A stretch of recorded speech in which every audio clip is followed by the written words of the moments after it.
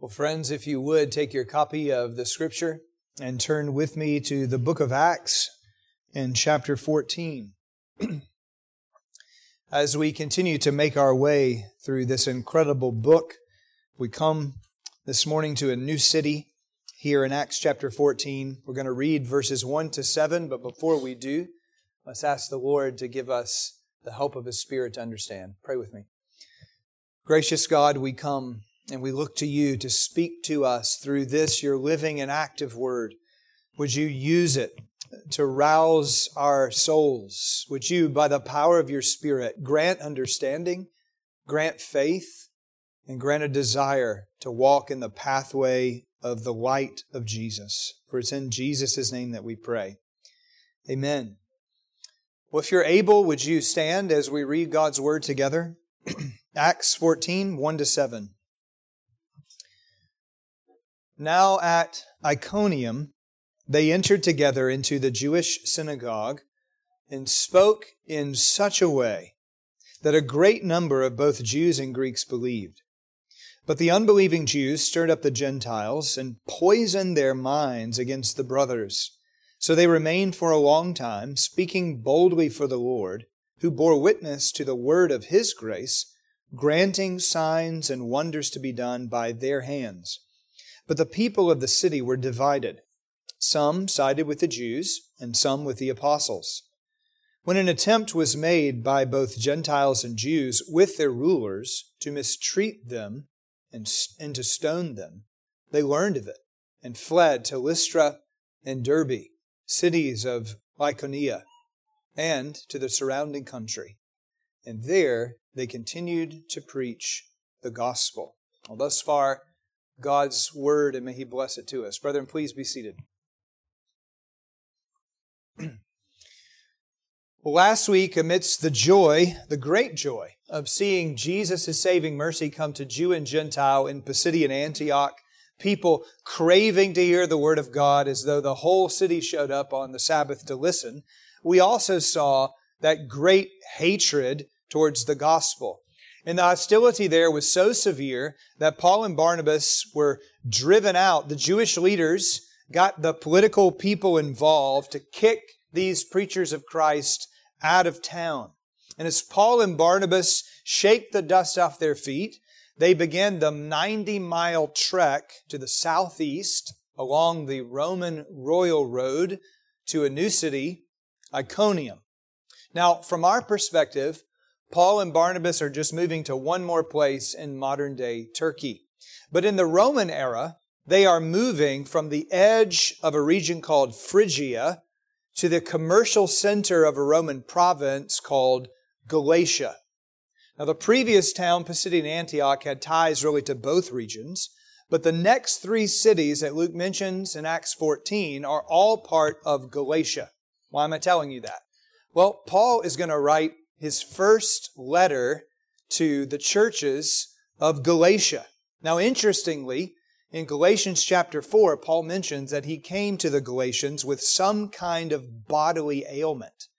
We really have no idea what it is, though many speculate it had something to do with Paul's eyes. He makes a comment in passing that the people in their service to him would have torn out their eyes and given them to Paul. That could just be a metaphor. We're also not sure if Paul first came to this city with affliction, but whatever was going on with him, he lands here at Iconium. But doesn't that add color to the scene? Paul isn't just run out of town. He isn't just already dealing with desertion by John Mark and on the verge of intense persecution. He's also fighting sickness. And yet, Paul labors on. He and Barnabas do what they always do. They seek a synagogue, they preach the gospel, they gather converts. And then the devil does what he always does. Make things as difficult as possible. So what we're going to see in Iconium is a new city, the same story, and we're going to note three things. First, see with me, power and poison. Power and poison. Paul and Barnabas come to this new place, and in spite of the Jewish resistance at Pisidian Antioch, they still go immediately to the synagogue. You see that in verse 1? Now at Iconium, literally, they entered according to the same pattern. That's the sense. They followed the custom to go together into the Jewish synagogue. And that's significant.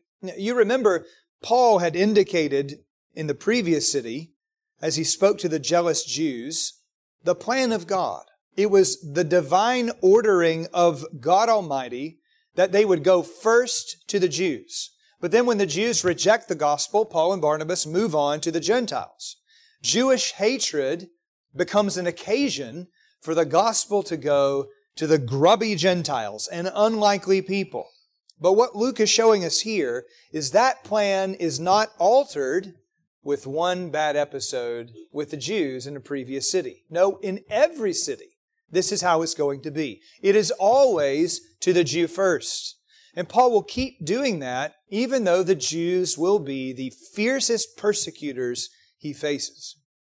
Now, I could imagine Paul, much like the prophet Jeremiah, saying in view of all this hostility, I don't want to speak to these people anymore. Jeremiah chapter 20, Jeremiah says, I've become a laughingstock. Everyone mocks me. The word of the Lord has become for me a reproach and a derision all day long. And in view of that, Jeremiah says to himself that he's not going to speak anymore in God's name. You can imagine the internal angst, can't you? The word brings you severe trouble, so you decide, I'll just stop talking. But when Jeremiah famously says that he had decided to stop talking, he says that God's word was like a fire shut up in my bones, and I'm weary of holding it in, and I cannot. Well, Paul, I think, is the same way. No matter the trouble he faces, the gospel of Jesus burns in his soul. So he has to speak. And speak he did. And notice Luke tells us, verse 1, that he and Barnabas spoke in such a way that as they spoke with such power, that a great number of both Jews and Greeks believed. This is a very intriguing statement.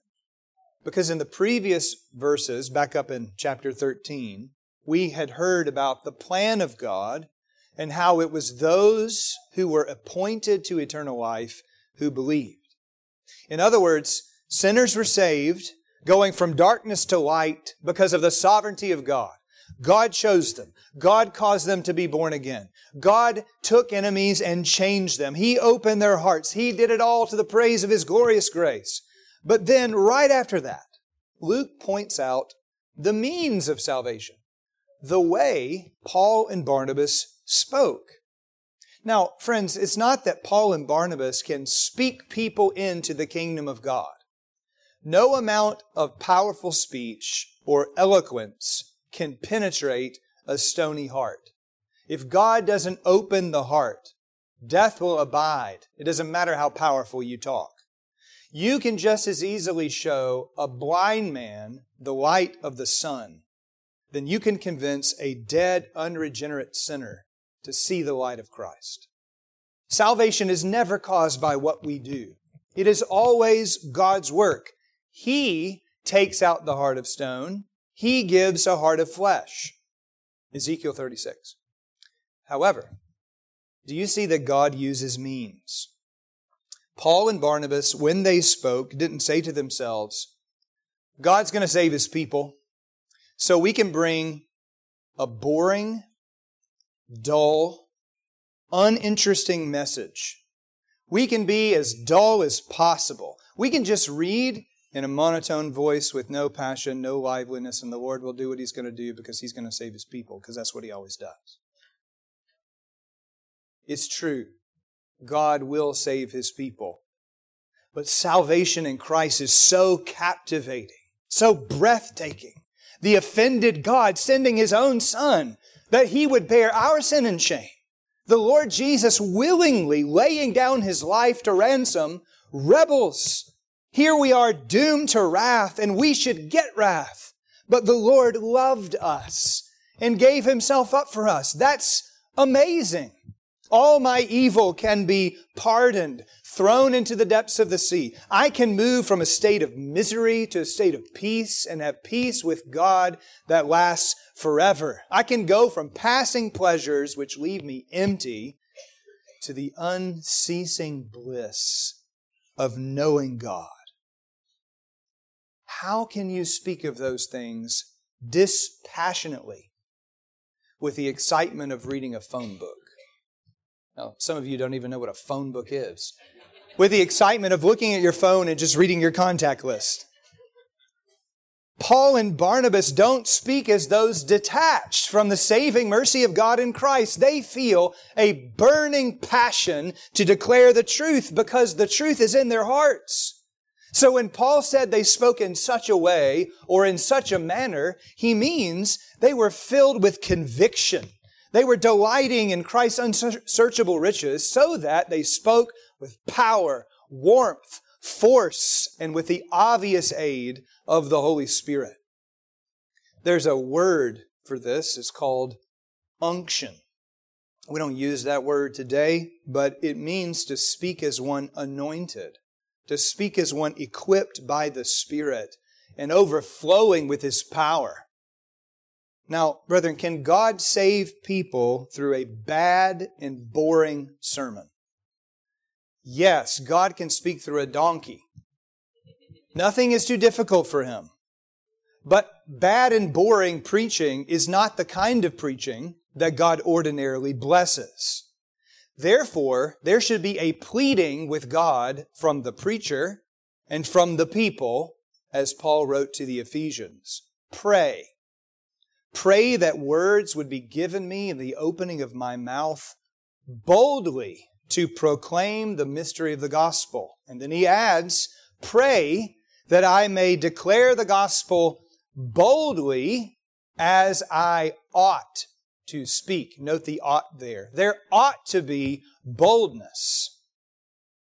Are you praying? When you come to church, are you using your Lord's Day well? Praying the night before, praying as you rise in the morning, not only for your own heart, but that the truth that comes to Him and the man who speaks it would be given power to address my soul. Because Christ is speaking to me. Do I come yearning for the Lord to address me with power? Well, here, there was boldness, zeal, and intensity, and the Lord blessed, for a great number of both Jews and Gentiles believed. Once more, God is saving sinners through the word preached, because the ordinary means is faith comes by hearing, and hearing the word of Christ. However, when the Spirit moves, what does the devil do? He immediately causes trouble. Verse 2. But the unbelieving Jews stirred up the Gentiles and poisoned their minds against the brothers. Just like Paul's faith roused and impassioned speech, Jewish unbelief here roused rebellion. The Jews are flagrantly disobeying the gospel. The gospel's coming to them first, and they're totally rejecting it, and then they're aiming to delude the Gentiles. And the sense here is that the Jews pull out all the stops to influence the Gentiles to think embittered thoughts, that's the notion of poisoning, to think embittered thoughts of Paul, Barnabas, and the brothers. Now, ordinarily, Jews hate the Gentiles and don't even have the time of day for them. So the fact that these Jews are trying to capture the Gentiles to get them on their side tells us that they're taking this as a threat to them, and they take Paul's preaching seriously, but seriously in the wrong way. So that they'll do anything, connect themselves to any people in order to stand against the gospel. It should remind you of the Pharisees joining together with the Sadducees and the Herodians, and then even Pilate himself. It's the enemy of my enemy is my friend kind of thinking. But how grievous it is. Paul has come to preach of forgiveness in Jesus Christ, and these Jews hate the very idea of forgiveness. Why do they do that? Because they think they're already clean. And what deception? Because what do these clean Jews do? They claim purity while hoodwinking the Gentiles with a policy of hate-filled verbal assault. They are not interested in the truth.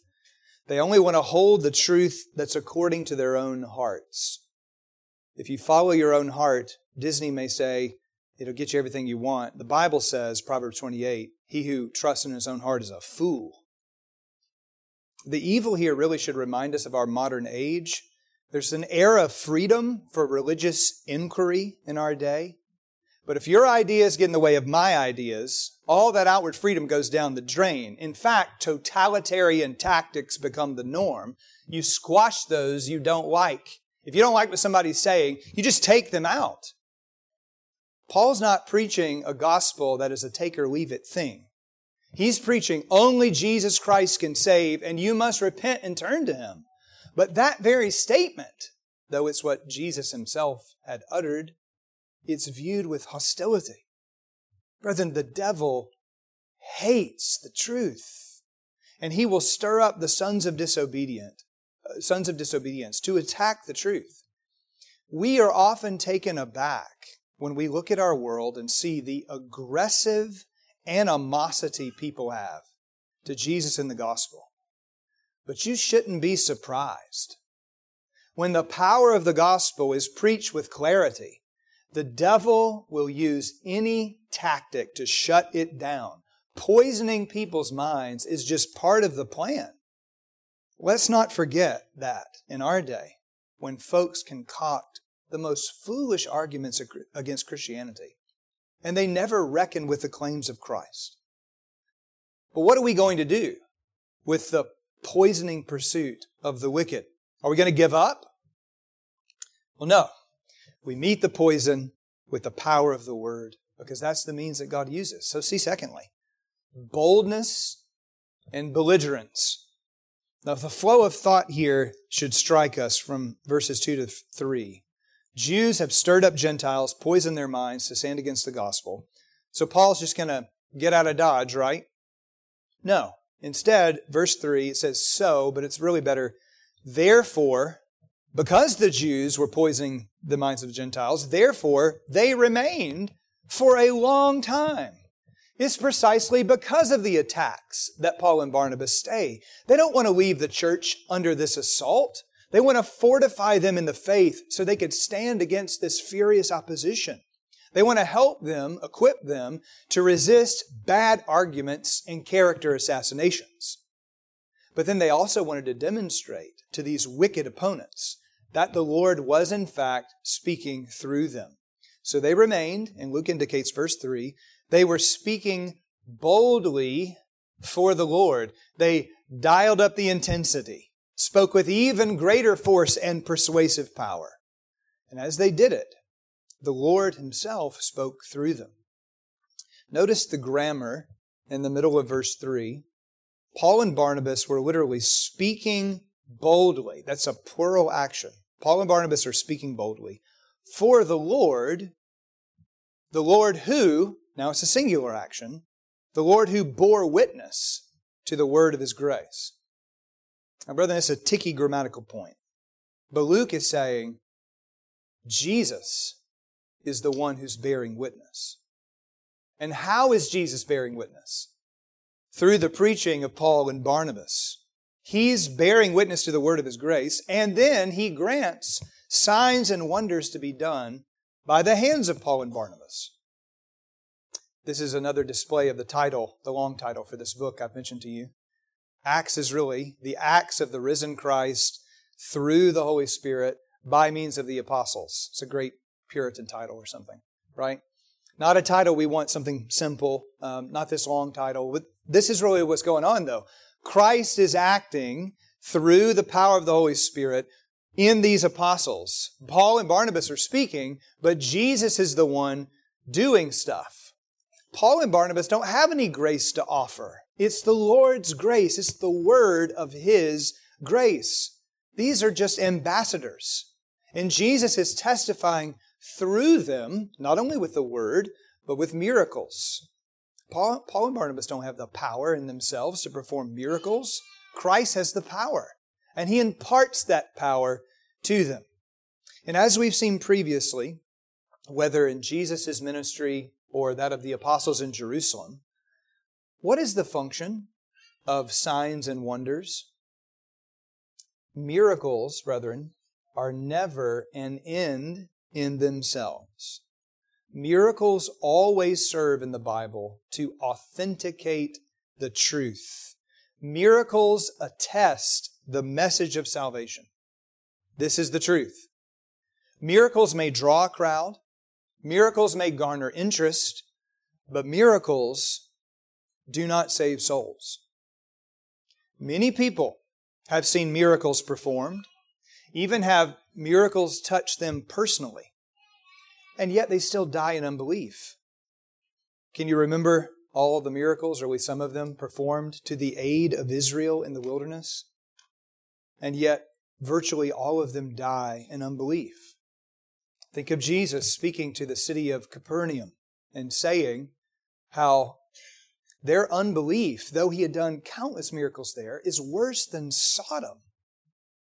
Miracles, then, are not preeminent things. They call attention to the Word of God and His power. They say, if God is doing these great things, you should listen to His servants as they preach the Word, turn from your evil and trust in the Lord.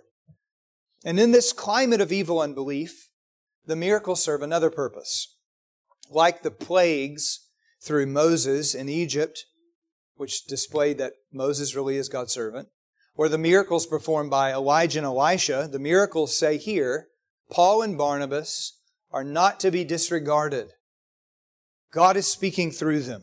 These men are truly messengers of grace. You must listen. Indeed, as the wonders were worked, Paul and Barnabas continued to boldly appeal to people to come to the Lord. However, like in Egypt, hardness remains. Look at verse 4. After seeing signs and wonders, the people of the city were divided, some siding with the Jews and some with the apostles. Now we probably think, well, if I saw Paul heal people, cast out demons or something, cure sickness, it didn't matter what poison had been put into my mind. Surely, I would have heard Paul and gone with him. Well, some do that. But many folks are still siding with the unbelieving Jews. That's shocking, isn't it? But brethren, stubborn unbelief works like this. The blindness of the blind remains. There were people in Egypt who still went with Pharaoh to chase down the Israelites after all the 10 plagues. There were people opposing Moses in the wilderness even after everything Moses had done. There were people who saw fire come down and consume an altar and a sacrifice on Mount Carmel in the Elijah versus the prophets of Baal episode. And then the people associated with Baal worship keep doing Baal worship. It doesn't make any sense. But brethren, that's the thing we must realize. Sin is never logical. Sin doesn't make sense. Sin always twists the truth, always deceives. So sinful responses like this, while completely foolish, will keep happening as long as there's sin in the world. What's the lesson that we need to learn here? One commentator puts it this way: neither miracles nor persuasive argument can affect conversion without the secret work of God's Spirit called regeneration. It doesn't matter if Jesus is raised from the dead or Jesus is the preacher. Unless God opens the heart to the truth, people will still reject it. That's sobering and should cause us to pray to the Lord to rescue sinners by His power, because He alone can do it. So here, these attesting miracles accompanying Paul's bold speech really function something like parables. To those to whom the mysteries of the kingdom of God have been given, granted by grace, they see the miracles and their faith is deepened. But for those on the outside who are already blind, they grow harder still. God's Word never returns to Him void. It either softens the heart and draws you in, or it leaves you in a position of hardness. Again, this is a sober thing. What's going on in our hearts this morning?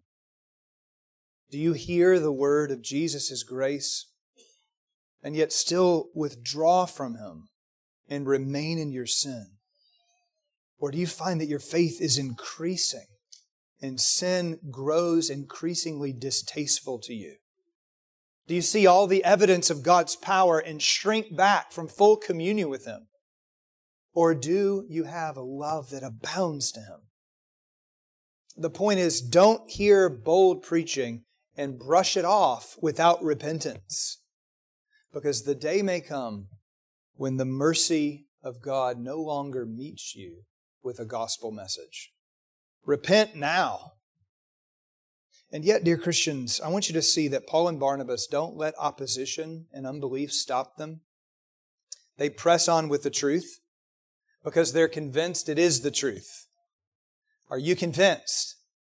Are you willing to stand on the Lord's side when men rise up to resist? Are you praying that there will be bold speech for Christ even when the wicked are whipped up into fury? And maybe there needs to be a particular application here to the elders among us. The elders among us, we're not apostles, and the Lord is not continuing to authenticate the presence of the kingdom through signs and wonders. It was authenticated 2,000 years ago. We don't need ongoing authentication. It is the truth. But are we elders willing to stick with the people and boldly speak when the fire of trouble burns hot? Will we stand with the saints and teach and teach and teach so that they are rooted and grounded in the truth?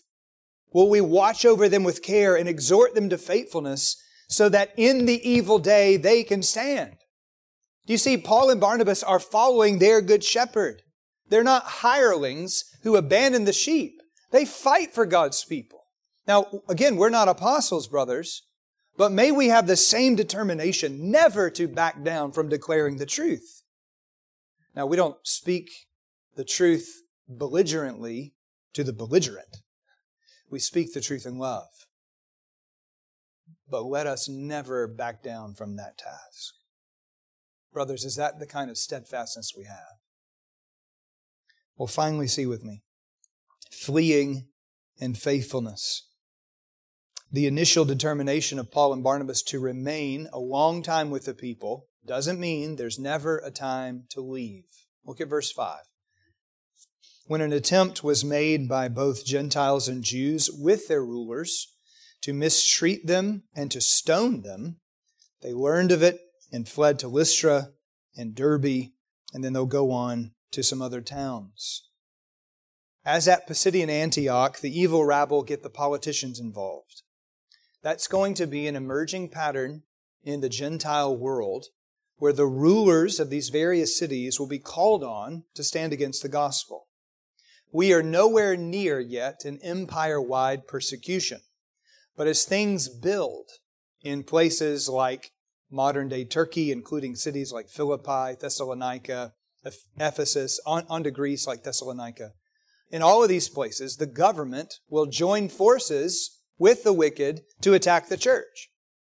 Satan doesn't only stir up religious sects to hate the gospel. He also aims to pull in the secular or pseudo-religious political leaders to turn up the heat against the gospel.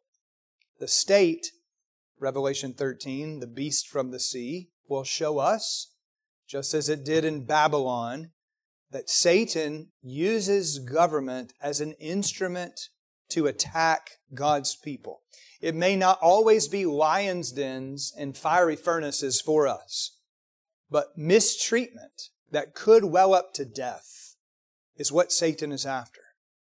And here he uses it in stirring Jew and Gentile with the rulers, not just to mistreat, as in harass, but to stone Paul and Barnabas. So here's the question. Do they stay and die, or do they leave? Well, Luke tells us Paul and Barnabas, hearing of the plot, fled to other cities. Now, as they flee, it must be said, when we see Paul later in life, and he's facing the executioner's sword, it's pretty obvious to us that Paul doesn't flee anyone, anywhere, anytime out of fear. Paul isn't running because he's only concerned about his safety. He will repeatedly risk his life to preach the gospel. Go read 2 Corinthians 11, where Paul chronicles his suffering in the early years of ministry. He's not a man just trying to save his own skin. But there's a time to stand and die, and there's a time to retreat to another place that gospel work might continue. How are we to know the time? Well, for Paul, the Lord by His Spirit will reveal when Paul is to face his end. In 2 Timothy 4, Paul's last letter, he will have a faith-filled resignation to the providence of God appointed for him that he will die under execution for the gospel. But until the Lord reveals clearly by His providence, Christ's servants should always pursue the path of ongoing usefulness. Brethren, this comes up in the history of missionaries. I'm thinking of one of my favorites, the story of John G. Paton on that cannibalistic island in the 1800s in the South Pacific called Tanna. Paton ministered there for 4 years against constant persecution. He bore with, this is just a summary, the destruction of his stuff, stealing, threats, armed surveillance, like guys walking around with a gun aimed at him the whole time, shots fired, axes thrown at his head, knives drawn, having to have his dog save him in certain situations. It was a pretty rough calling. However, there was a time when it was evident that the natives had declared war on him and were coming to kill him. They had already murdered other missionaries on the island, and Paton determined it was time to live and go on working for Jesus rather than die a martyr's death. Well, once Paton made a harrowing escape with the Lord providing in incredible ways, the critics in Scotland came out with knives. They told him, "You should have stayed at your post and died." Here's how Paton responded. "God knows that I did not refuse to die, for I stood at the post of duty amid difficulty and danger till all hope had fled, till everything I had was lost." And note this phrase, "till God, in answer to prayer, sent a means of escape. I left with a clear conscience, knowing in doing so, I was following God's leading." Paton really says, if I stayed, it would be like killing myself. Self-murder. I think Paul and Barnabas, though Luke doesn't tell us the inner workings in their discussion, I think they felt the same way. The Lord had called them to a Gentile mission to carry the gospel to the end of the earth. They've barely gotten started. So while to stay and die might seem triumphalistic, manly or something, it wouldn't be in keeping with their calling. They had more work to do, more preaching before them. So fleeing was not faithless. Actually, it was the exercise of a faithful commitment to go on proclaiming Jesus. So they fled, heading 21 miles to Lystra, then 55 miles to Derbe, then additional stops amidst the surrounding countryside. And what do they do as they go to all these places? Verse 7, they continued to preach the gospel.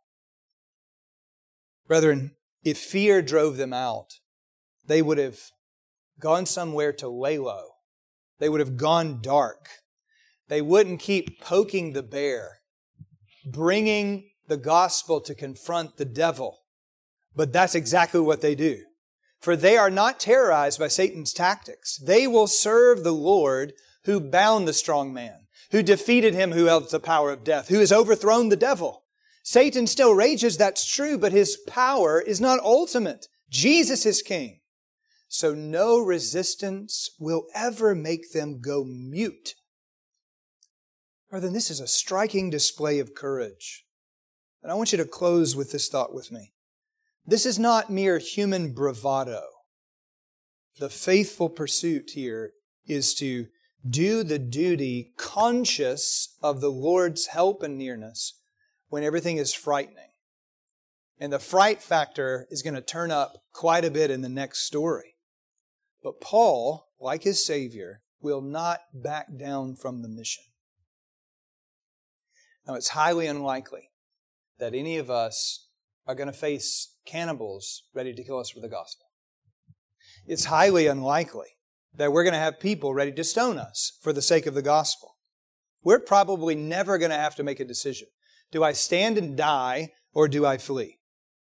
But the situation, the choice we may face is this.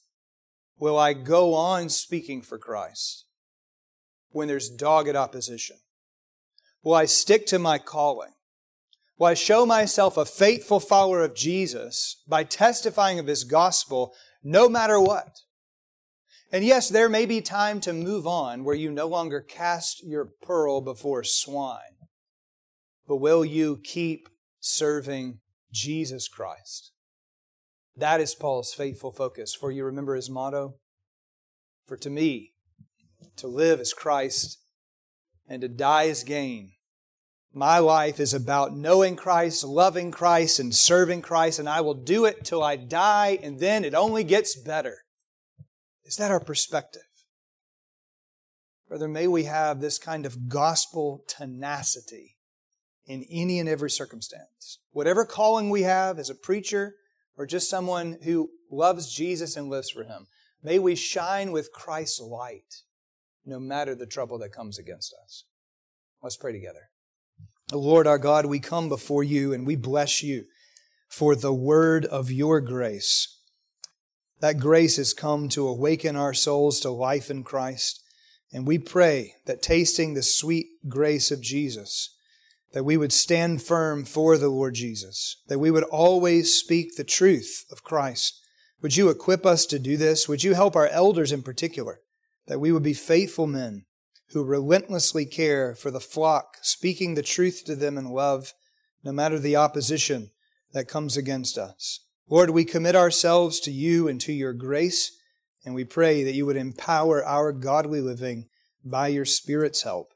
And we pray these things in the name of the Lord Jesus. Amen.